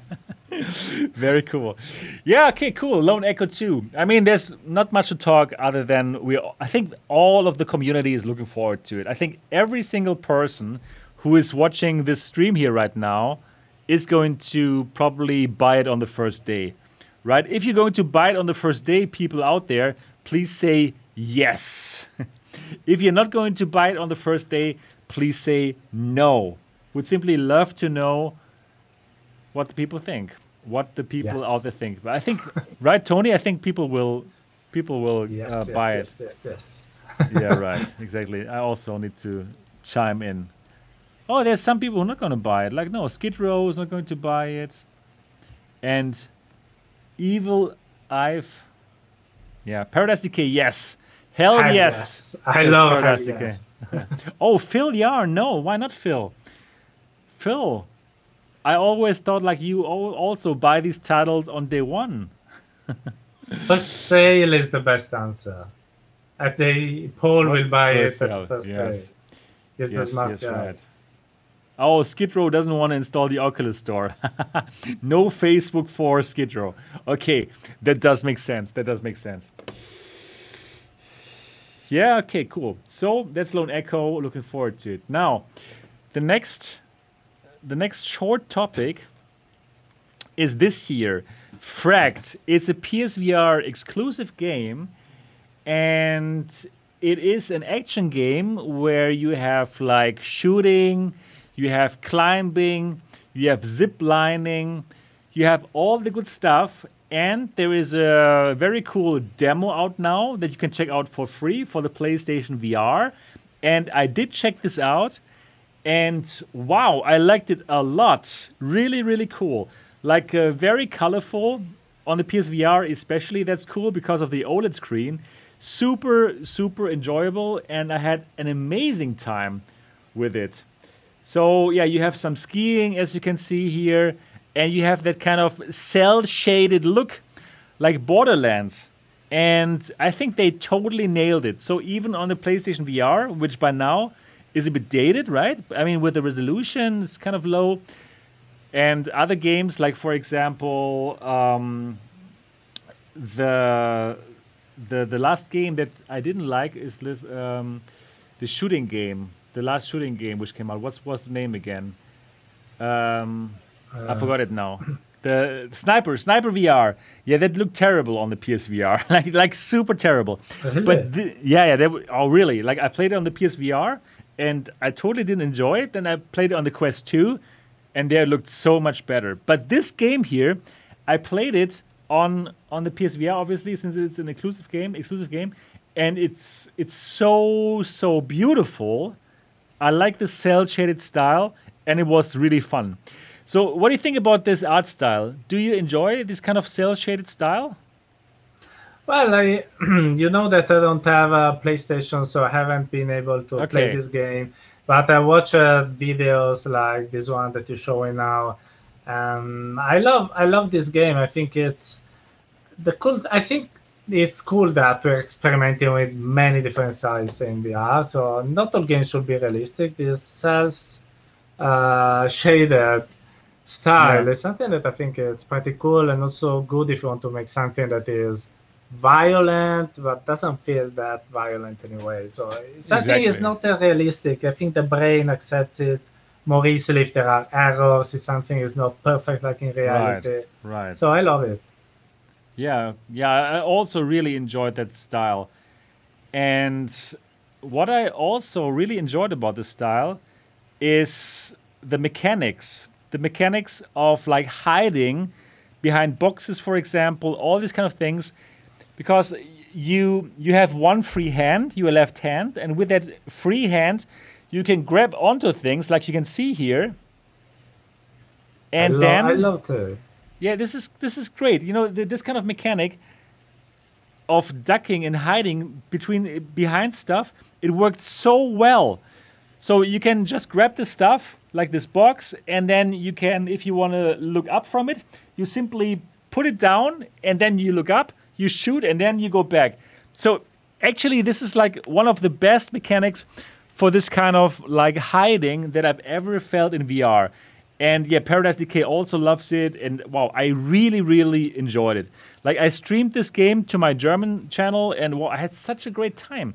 So I think, first of all, it's pretty fantastic that there's still like exclusive games on the PlayStation VR, even so short before the end of that generation, right? I mean, it's like the last year, and then nothing, and then there's a PSVR 2. So it's cool that they will still give new content to the PlayStation VR, and this is not the only one, right? Sometimes they do these kind of like press releases, and then here 4 new games for PSVR, and I think that's quite remarkable for being so late in that life cycle. Yeah, I want to ask you a curiosity about this game. Since I've been able to try the game, what about the locomotion modes? Because in the videos I've seen lots of locomotion possibilities with walking, skiing, jumping. Right. You know, it works. Whatever. Exactly. Yeah. So actually, what they use is they use mostly the typical PSVR locomotion style. So on your left aim controller, you simply click on the big button, and then you walk, and then you simply show it into the direction that you want to walk. If you want to walk straight, you point forward. If you want to go back, you point backwards, and yeah, that works really well. And then if you want to look to the sides on the right stick, you would click on the two buttons. Yeah, it's a typical PSVR kind of style. And then for climbing, it's very intuitive. You simply do like you would climb. It's very intuitive, very well done. And then when you ski, in order to change the direction, you would like do your head like this. Yeah, Fracked is really good. So I loved that demo. The demo was like probably half an hour, and then it stopped. And I was like a bit sad when it stopped. So yeah, you can like I think pre-order it now for 22 euros. And all the people who have the PlayStation, I can just encourage you to support this game. I really, really had a great time. So yeah. Paul asked, is this PS4 game or PS5? Yeah, this is a it's for the PSVR, so it runs on PS4. But on PS5, also they say, I think you can use like a higher frame rate or so. So they somehow make use of the PlayStation 5. So yeah, it's a cool. I'm really looking forward to the full game. Full game is going to happen quite soon. So yeah. That is Fracked on the PSVR. Very cool. Yeah. And now, before we talk about your game, there's one topic that you are excited about, Tony, and it is brain-computer interfaces. And Facebook, I'm on your page right now. I'm on the scarredghost.com and looking at the top news of, I think, like 2 weeks ago or something. And top news of the week, Facebook gives up on brain-computer interfaces for now. So tell us a bit more about what do you think about brain-computer interfaces in general for VR? And in your opinion, what does it mean for VR that Facebook now is not excited about it? It seems like for now. Well, brain-computer interfaces are something that I'm super fascinated about. If I had days with 6-7 hours more, I will dedicate them probably to study them more, because I think it's the long-term future of everything, of how we interact with technology. Wow, so really? Everything? Of everything? Wow. The Matrix. Oh my God. Full dive. Yes. The nerve gear, the Matrix. Yeah, I know. Yeah. But even crazy ideas like the ones of Elon Musk, that basically with his Neuralink company, his end game is to have our brain to work in synergy with artificial intelligence. So basically, when you think about something, parts of your brain, when you think about something, you don't know exactly what is going to happen, but you have some neurons that fire and then think about what you want to think about actually. Imagine if through some interface, parts of this communication goes outside the cloud towards an artificial intelligence. So when you think, automatically, you think with your neurons and with some AI on the cloud. This is the goal of Elon Musk. This is very powerful. Imagine that I ask you, I don't know, to make a super complex calculus, and you do it like this, just thinking, because your brain is connected with some machines. So this is some of the fascinating ideas of brain-computer interfaces, like the Matrix is something that theoretically is possible to do. You have a brain plug that simulates your nerve sensations, and there are already experiments on putting information into the brain. Very, very simple stuff. Technology, for instance, called TMS. That uses magnetical fields. It was possible for some people to play a 1D game, understanding when they were colliding with a wall or when they could move without looking, just by information just by triggers sent to the brain. Wow. So this is super fascinating. Of course, it's something projected a lot in the future because we know nothing basically about the brain. We know some parts of it, like all the protheses, because we know pretty well the parts that work on the motor areas of the brain. And that's why we have those VRIs that Facebook is working on, because all the working on the movements are more known by us. But all the rest, how do we feel the taste of something in the brain? We don't have a clear idea of how to simulate it or even how to read your sensation about it. And there is also the problem that at the moment, the best interfaces require you to drill your skull. And that's another big problem, because I don't think that if you want to make a review for the MRTV channel, you want someone that opens a hole in your head and put some electrodes inside. No, not necessarily, right, yeah. That's a lot to talk about. Now there are some devices, for sure you reviewed some of them with like sensors that you put in your skull.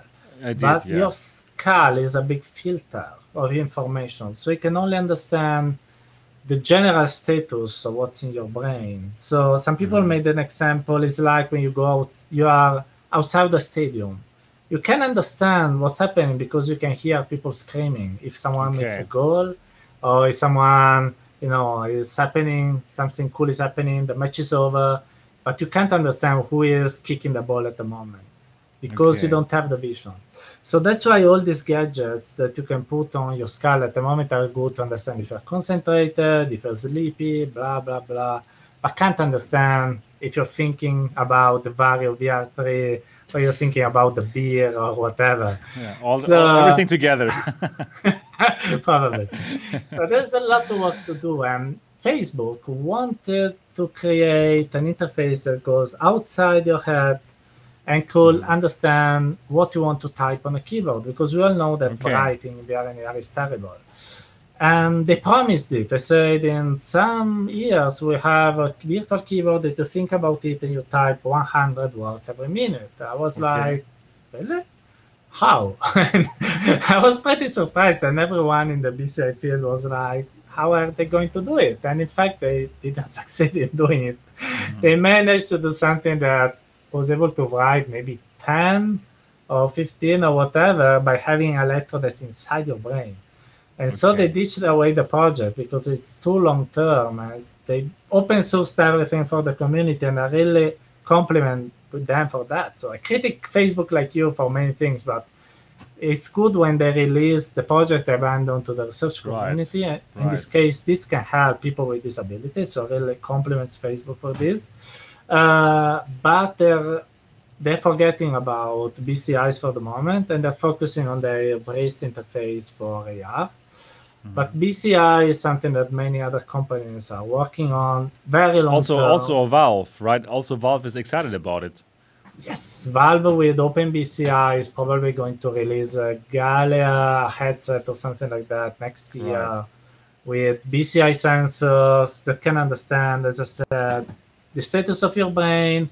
But what's interesting of Galea, this project, is that they say they mix different kind of data. You try the Omnicept by HP. So imagine mixing the data of the Omnicept with some info about brainwaves. You can even have more data about the current status of the user. It can be useful for psychology, for training, for many things. So I think this headset won't become mainstream at all, but for researchers, for some enterprise usage, it's very for useful. People working on games, is amazing. I'm pretty excited about BCI, like a kid. I don't know if you are excited as well, Seb. So I am in general, yes, but for me it still feels like so far away. Yeah. Like, I'm more excited for other things right now, like the cloud XR and stuff, because it seems like this is another thing. Probably in 10 years, it might be more viable. Some products like for consumers with BCI, and then it's only about reading, right? It's not about writing. Like the part where they write things into our brains, this is like so far away, I think. Yeah, I completely agree with you. It's a dream, but it's cool to see that, for instance, the EMG stuff with the bracelet that Facebook is working on is more viable. So let's see. I know it's probably something that 30 years, 40 years, who knows. But I hope to be still alive when there will be a BCI helmet and I can die happily after having tried. Exactly. Who knows? Yeah, right. Okay, cool. Now we have talked about all the topics, and now we want to hear about you, Tony. We want to hear about the game that you're working on as developer and the game that people can download right now. So before we talk about it, let's have a look at your trailer, and I'm going to play your trailer now. This is Hitmotion, available right now.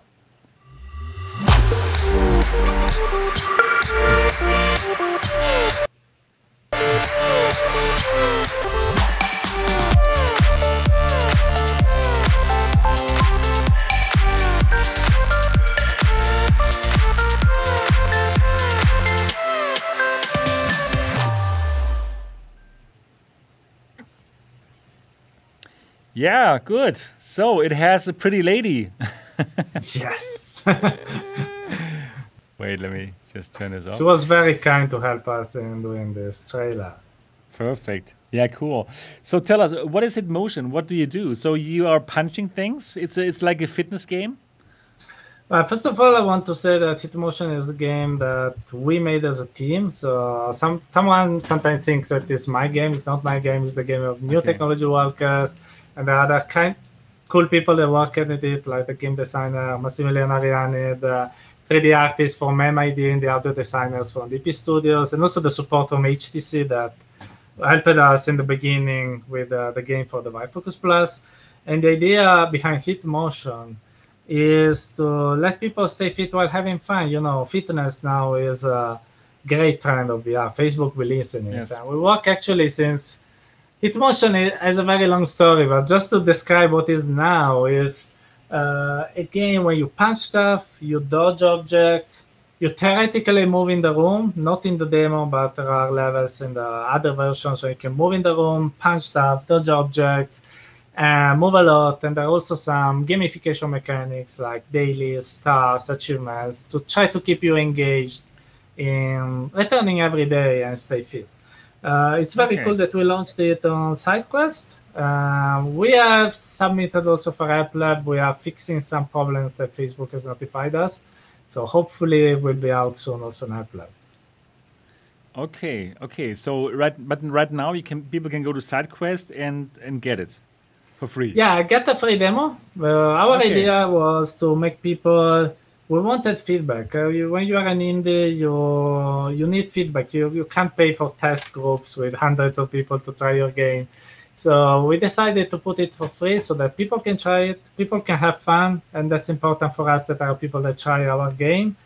And also, during the pandemic, there are people at home so they can stay fit, playing our game. And also we hope to get some bit of buzz to get the attention to then be able to develop the full game that will be released with all the features that we have in mind.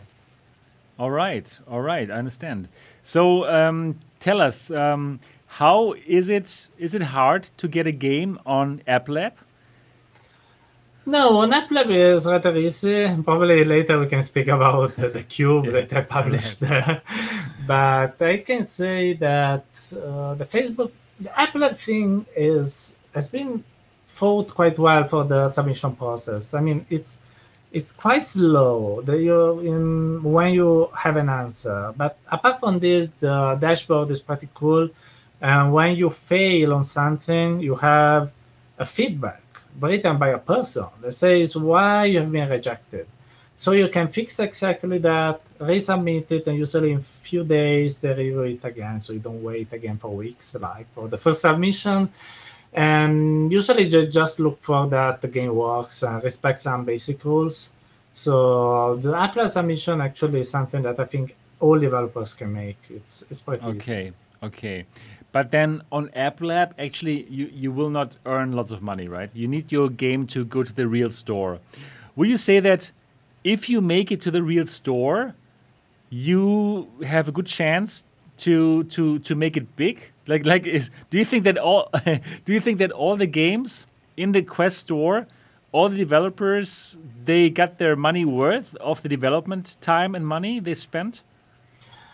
I don't know if every one of them, but at the moment that the content of the official Quest store is still not that many, not that big, I think it is a good possibility. I think that everyone on the Quest store is making money. I don't think everyone is making millions, but I think that at least everyone is making tens of thousands of euros. Okay, not bad. That's already a good result. If you think that on App Lab is very hard to earn money, because first of all, the contents by default are free. And you have to Right. write a letter to Oculus explaining them what will be the price, why, blah, blah, blah. So it's not even an automatic process to set your price on App Lab. That's pretty weird. Really? Okay, so basically everything on App Lab must be free first. First free, yes, and then you write a letter, contact Oculus, and you say you want to put it for €5, blah blah blah. So it's already a step that adds friction that I find a bit frustrating. But the biggest problem for FabLab is how you make people to discover you. So let's make an Okay. example. Let's suppose that Facebook had not rejected our game for some teeny problems, and the game now was an App Lab. No one will know it. Really, no Right. one. And there was Right, no right. way that people find it. So it's Right. frustrating. You are there, but you don't exist. You have to do all the marketing. You have to push however you can via side quests, via Okay. contacting the journalists. Right. You have to go on some kind of strange podcast, everything. Yeah. Whatever. And whatever you can, you Yeah. go on the street with a t-shirt of your game to make Right. people notice you. And that's a bit frustrating for us indies because it's already difficult, the life of an indie, because you're Right. always tight on money. Most of the time you have to do something else, like we did consultancy. We, at Yeah. NTW, I also did that. Yeah. yeah. Like somehow we have to survive, right? We content creators. Yes. And so having also that you are not discoverable on a store, Okay. it's a total disaster for Okay. us. I hope that Facebook will improve on this. If someone from Facebook is listening to this podcast, as I hope, I invite you to give us in this a bit more visibility. But then again, I think that anyway, SideQuest is helping all us indies to have an opportunity. We have some hundreds of downloads of our game until now, even if we had not spent even €1 on marketing.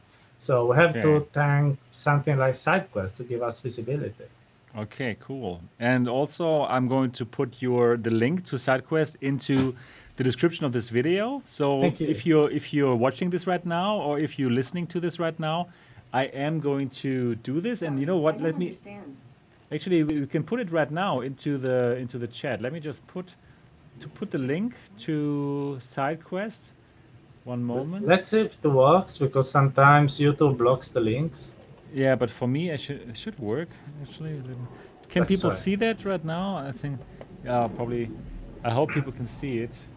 Anyways, I will put the link to the side quest. I am going to put it down into the description of this video. Yeah, I can see it. Okay, perfect. So people can download it right now and check out what Tony had made there, or at least the free demo.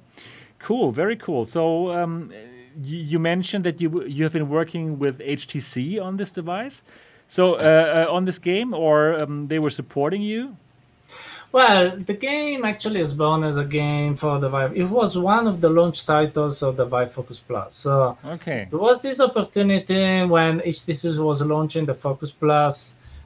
We proposed them this content that could give value to this 60UF device. It was the first device. It was like the Quest 1 of HTC.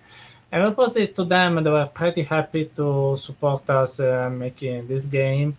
And it was launched with the device. And as I said before, it was a mixed reality game. So it could punch safely everything. It was the same mechanics, but all in AR. It was even more difficult because the AR plugin that we made was pretty heavy.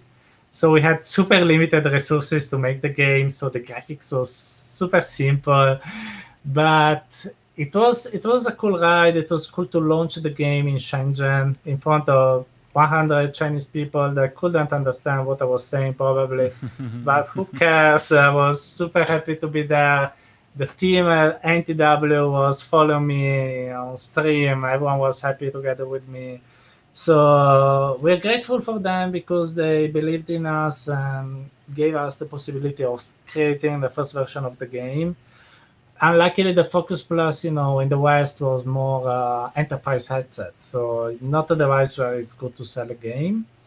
But so that's why we started working on porting on the Quest. But of course, we don't forget the support that they've given us. On the human side, they still support us on the Quest. We're evaluating maybe to see if it works on the Focus 3 or whatever.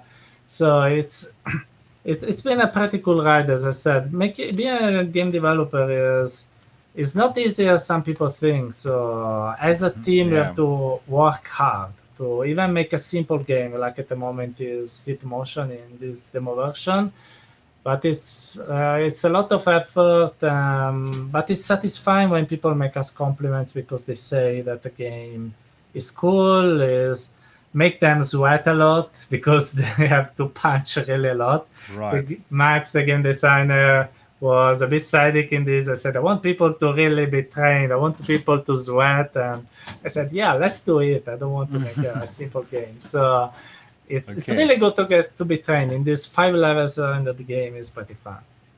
Okay, so for all the people who would like to work out a bit in their Quest 2 or Quest 1, you can do that now with Hitmotion.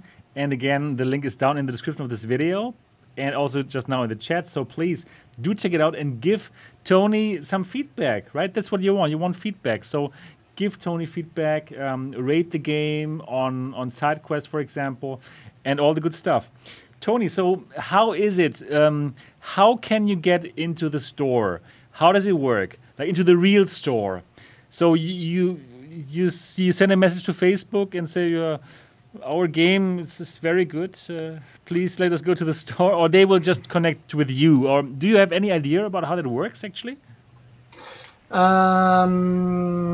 Yes. So basically, it's interesting to speak about this. So people think that you release on App Lab, and if you are doing good, you go into the main store.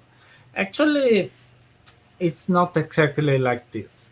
Even when I talk with people are making Puzzle Places, the game by Realities.io, great team, great game, they told me that they have not been promoted automatically from the App Lab to the Oculus. They said they had to pitch the game to Oculus again. They were rejected the first time, and they made a new pitch showing the numbers they had on App Lab.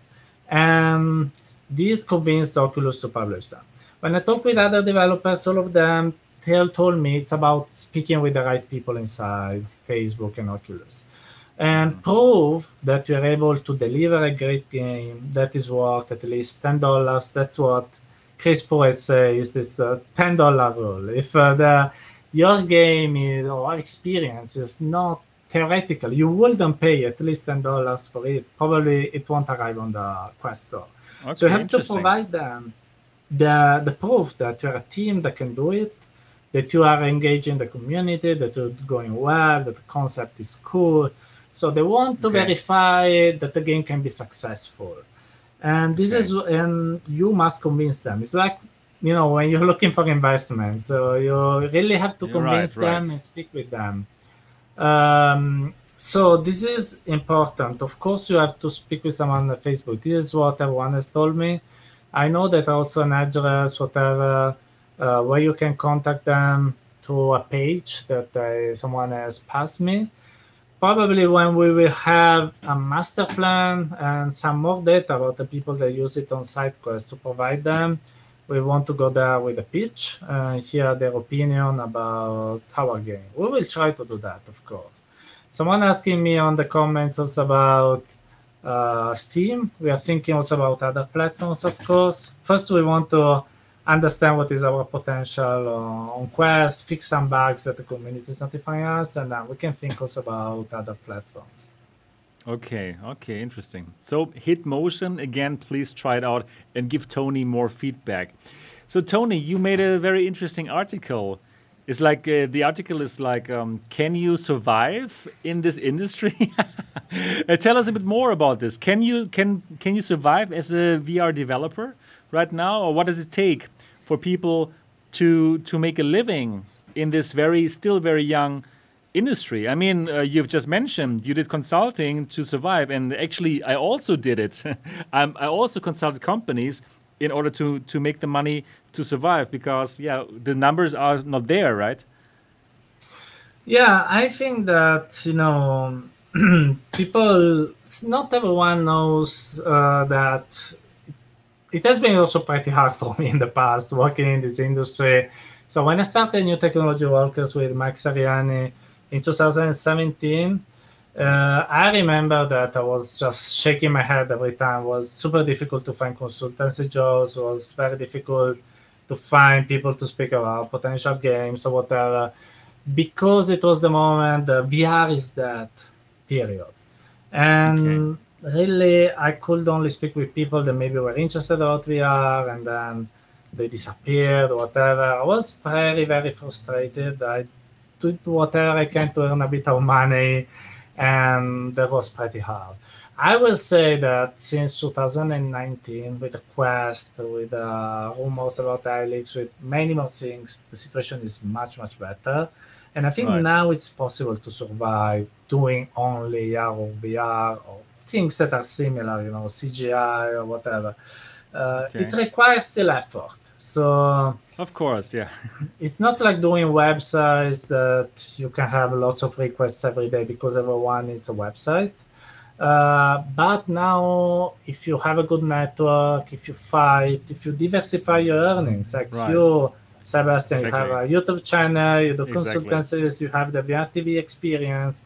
I'm a developer, I'm a blogger, I am a copywriter, I'm a consultant, so I have a passion, lots of things. And if you unite all these things together, and you can earn, you can make a living, and you can be happy about it. But I know people that are still not there. And I want to tell them to be patient, because we are still in the early days. You said this in the beginning. We are very still a niche. So if you can't live out of VR, maybe find another main job, a part-time job, full-time job, and keep some time every day to keep working on your passion of VR. Sooner or later, it can become the source of your earning. Can say that because I've been there. I've done that. Same here. 2 terrible years, and then slowly, because I believed in so strong, I managed to arrive at this point where I can eat with VR. Same here. So, wow, Tony, we are so in the same boat, right? I mean, we do the things that we do because of pure passion, because we love the stuff. I mean, we could do other things in other industries and have a good living, right? But we were like, no, we will stay in this industry. We do our things, and now look at us. We made it. At the moment, at the moment. I mean, also for me, exactly. Like, it was tough to reach this point, but now I've reached it. I can live from what I do, right? From this YouTube channel, and then from the MRTV experience, where people come visit me here in the office, and I show them all the headsets. Yeah, right, exactly. You have to, like, at this moment in time, you still have to look for several things, right? Several money streams in order to make it happen. But I'm really happy for you and me that we made it somehow with this crazy passion of ours, right? To stick to this. We've been here from the very beginning, Tony.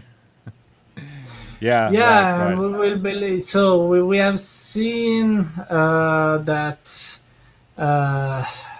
hard moment. So we have gone together. We have seen each other going for terrible moments. Everyone, we try to smile in public to say, everything is going good. Everything is going very good, yes. We are super successful. But now, actually, we managed to find our place. To live, exactly. Still to keep fighting. That's the problem. Of course. We still are like, like fighting and working hard on it. But at least there is like hope, right? I mean, I can sustain my living. I'm happy with this, and at least we follow our passions. And it's still in the beginning. Let's see where we're going to be in 5 years or so. So tell me, how did it start with you? How did it start with The Scarred Ghost, with your blog? When did you write your first article? And from all your money income streams, which is the one which pays the most? If I can ask this question. Yeah. I'm very open to talk about it so that we can help the people that are listening to it. Right. So I always been a tech guy that loved multimedia. I started with VR, we can say in 2014. Actually, we wanted to work in AR. We bought the Google glasses. I don't know. Yeah, it was my first project was with a guy called John. It was a previous university classmate of mine. We wanted to do something with immersive technologies. We bought the Google glasses from the United States. I wore it. I still remember the day. I was super excited. I wanted to wear the future because I've seen all the YouTube videos. I put this in the... I had this tiny display with the number here. What is this thing? I mean, I seen the videos. I can go in the subway, talk with my friends, and it was just the time in this tiny display. So tiny, yeah. Yeah, and it overheated after 20 minutes, and we had to turn it off. It was a terrible experience. But that day, the day after, my buddy made me try the Oculus Rift DK2. I tried the Tuscany demo, and I fell in love with VR, as I said. I decided to dedicate my life with it. And we started with a project with full body VR, with Kinect, VR, headset, the Rift DK2. We could have your full body avatar with the Rift DK2 and with the Gear VR, like 2014 and 15, even before the Vive. It was a crazy project. But no one believed in it, so it was a disaster in the end. But during that adventure in 2016, I was suggested to open a place where I could talk about my experience in doing these things with full body VR, etc. Someone told me, this is a fun moment because we're in an accelerator for that project, and we were talking with a marketing expert. And we said, hey, how can we do marketing for our project? And he said, you told me that there are still not experts in VR, so you must be the expert in VR. So, Master Yoda, I said, yes, Master Yoda. So I started in 15th of August 2016 with a terrible thing, with a really terrible post about hello everyone, and flower as an image or whatever. It was really terrible, but it was the beginning. So then I started trying out Space VR, some other experiences, and I don't know why people started reading it. I still wonder why sometimes, but I prefer not asking. Okay, of course. So then you simply kept on writing articles, and more people were reading them, right? And it's cool. It's I think you write amazing articles, also like in-depth articles about how can programmers use the focus trees, hand tracking, all these kind of things, like very in-depth, and it's very enjoyable. Thank you. So is the blog your most important way to interact with the XR community? Yes. So speaking about interactions, so sometimes you said also this before we started this podcast, if I'm more like a developer or a blogger. Exactly.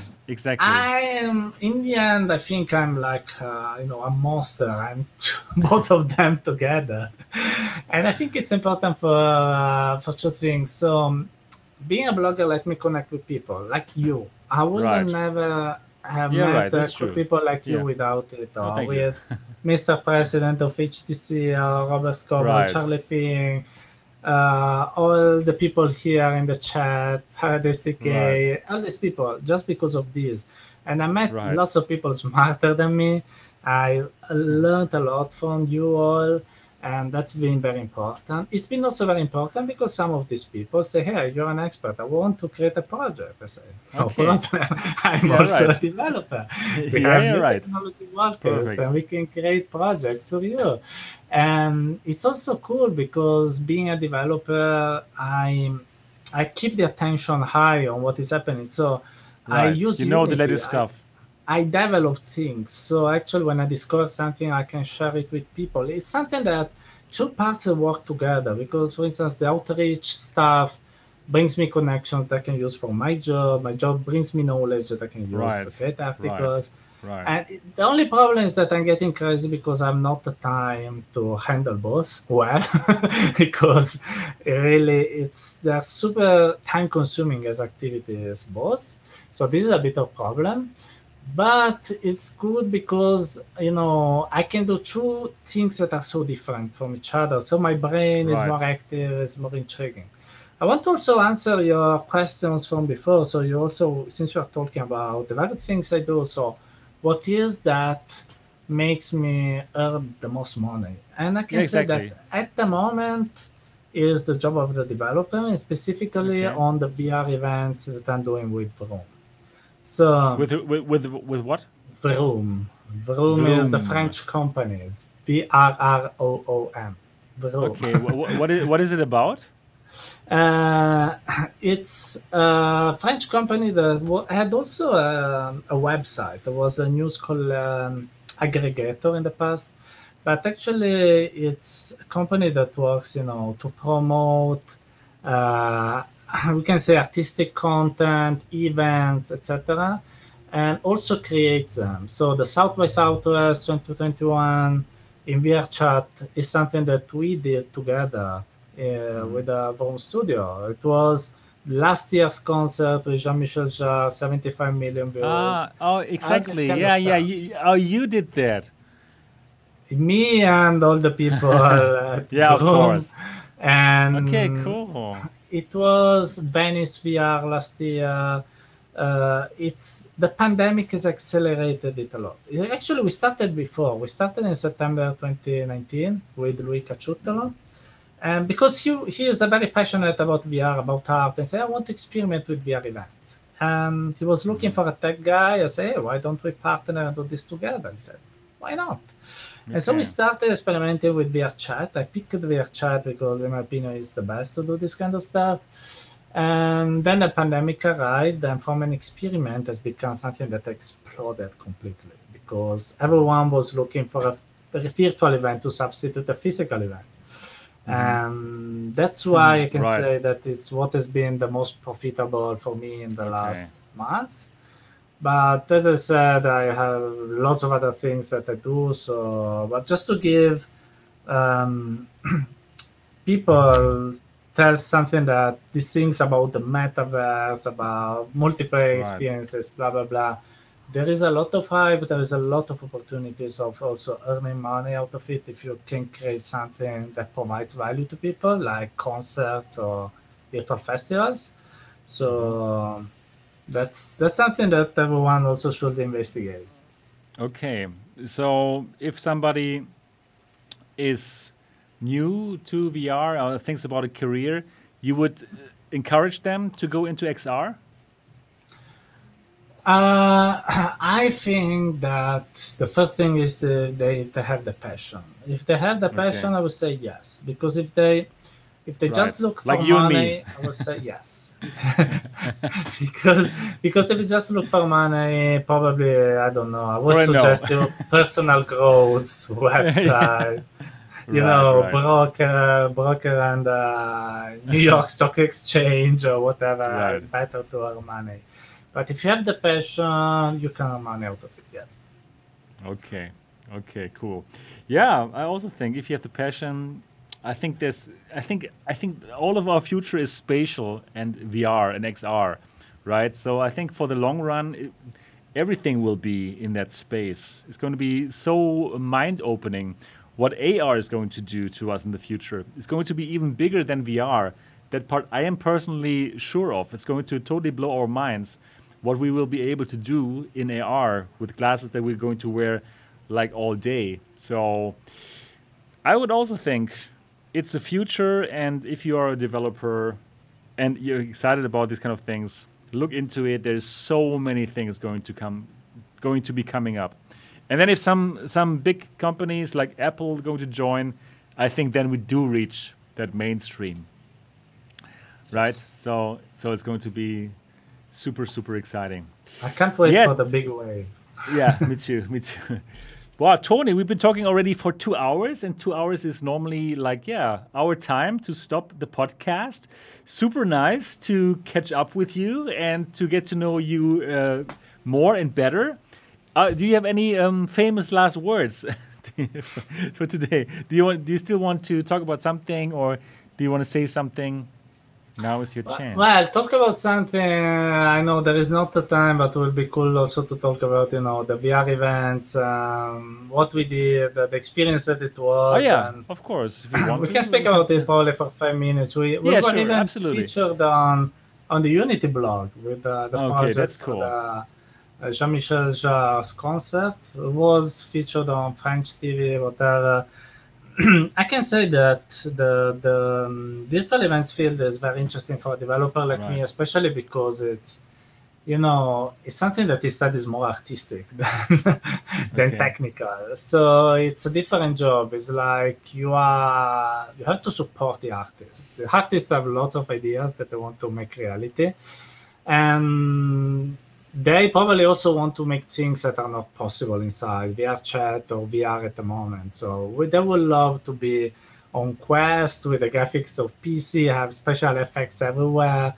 So it's a matter of making lots of compromises about what is possible and what they want to do.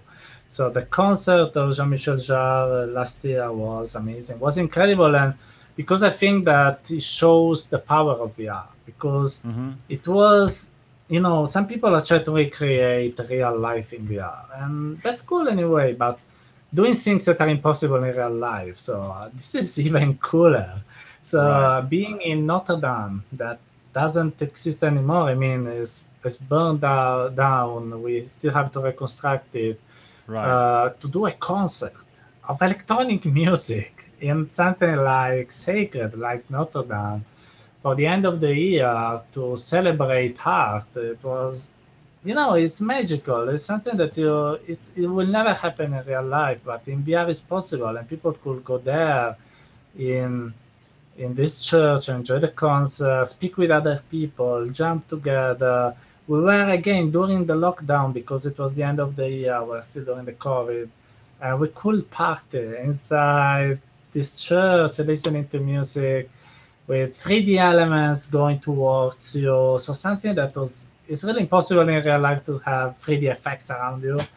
And the result was incredible. So 75 million views are really a lot. Of course, China has helped a lot in this because it was also later on published on Weibo and other Chinese channels. And we know that Chinese people are a lot. So it's easier to pump the views if the Chinese like your content. Also because Jean-Michel Jarre's wife is a famous Chinese actress, is Gong Li. Ah, really? Yes. So cool. This helped us a lot, of course. But anyway, the feedback that we got was really overwhelmingly good. And it's interesting for me also that even if we have most of our views on TV, on Weibo, on Facebook, on YouTube, so in 2D channels, who lived it in VR had satisfaction that was much, much, much more than who lived it on YouTube or Facebook. So VR can't give you at the moment the same volume of views that YouTube can give you. In fact, we know that Wave VR has abandoned VR basically for now because investors say, hey, your views are on standard means. But the experience that you have in VR is not something that I am saying. It's something that everyone that has tried that is saying is so much superior, so much more immersive that once you leave it in VR, you can't watch it on a 2D means anymore. So that's why we still have to push for VR events, festivals on. May them be hybrid, be full virtual on something that is immersive. Because just a live stream is not enough. It's not real VR. It's not really virtual. It's something nice. It can be nice. It can be good, but can't be mind-blowing like VR. So this is my my lesson from that concert, because it was incredible. Then there is a long post-mortem if you want to read about all the story about it, but it's very, very long to read, but you can feel how it is for a team of around 15 people who worked on that part of the event, working together to create an important VR concert. I think it's very, very interesting. But you know what? I totally agree with you that this kind of VR events are actually the future. I mean, it feels so real. Like I also have been to like a virtual disco before, and yeah, I mean, obviously, especially now during the pandemic, of course, it's fantastic. But also later, because probably I don't have the chance to see Jean-Michel Jarre in Dortmund, here where I live, right? And I don't have the means or the money to travel to New York City or wherever he has a gig, right? So this opens up so many possibilities. And I'm still so excited about this technology. Even, I mean, you and me, we've been in this industry for so long, and we went through all these hard times, but we're still excited about this technology, and it's still fascinating to be part of this, right? Yeah, it never ceases to surprise us, and when it gives us those strong emotions, also remember, apart from the concert, remember some storytelling experiences, like, Dear Angelica is still one of my favorite ones. I was almost crying while watching it, but as a man, I didn't cry, but I really wanted to. It's okay, you can cry. Because it was really emotional. I think this technology can give us emotions that others still cannot. So that's why it's amazing to be in this field. And why we still be here in 10 years, probably we have another video. We say, hey, 10 years has passed by, we still have the same passion as before. I think so. I really think so. And we will for sure in 10 years still talk about it. Hopefully on this channel or on your blog, who knows? Or probably at that time you also have your own VR 3D YouTube channel, who knows? At that time in 10 years, who knows? Who knows? Let's hope so. Exactly. Yeah. I think you said it's time, so... Right. As a last words, if I can say that, is also one... Please.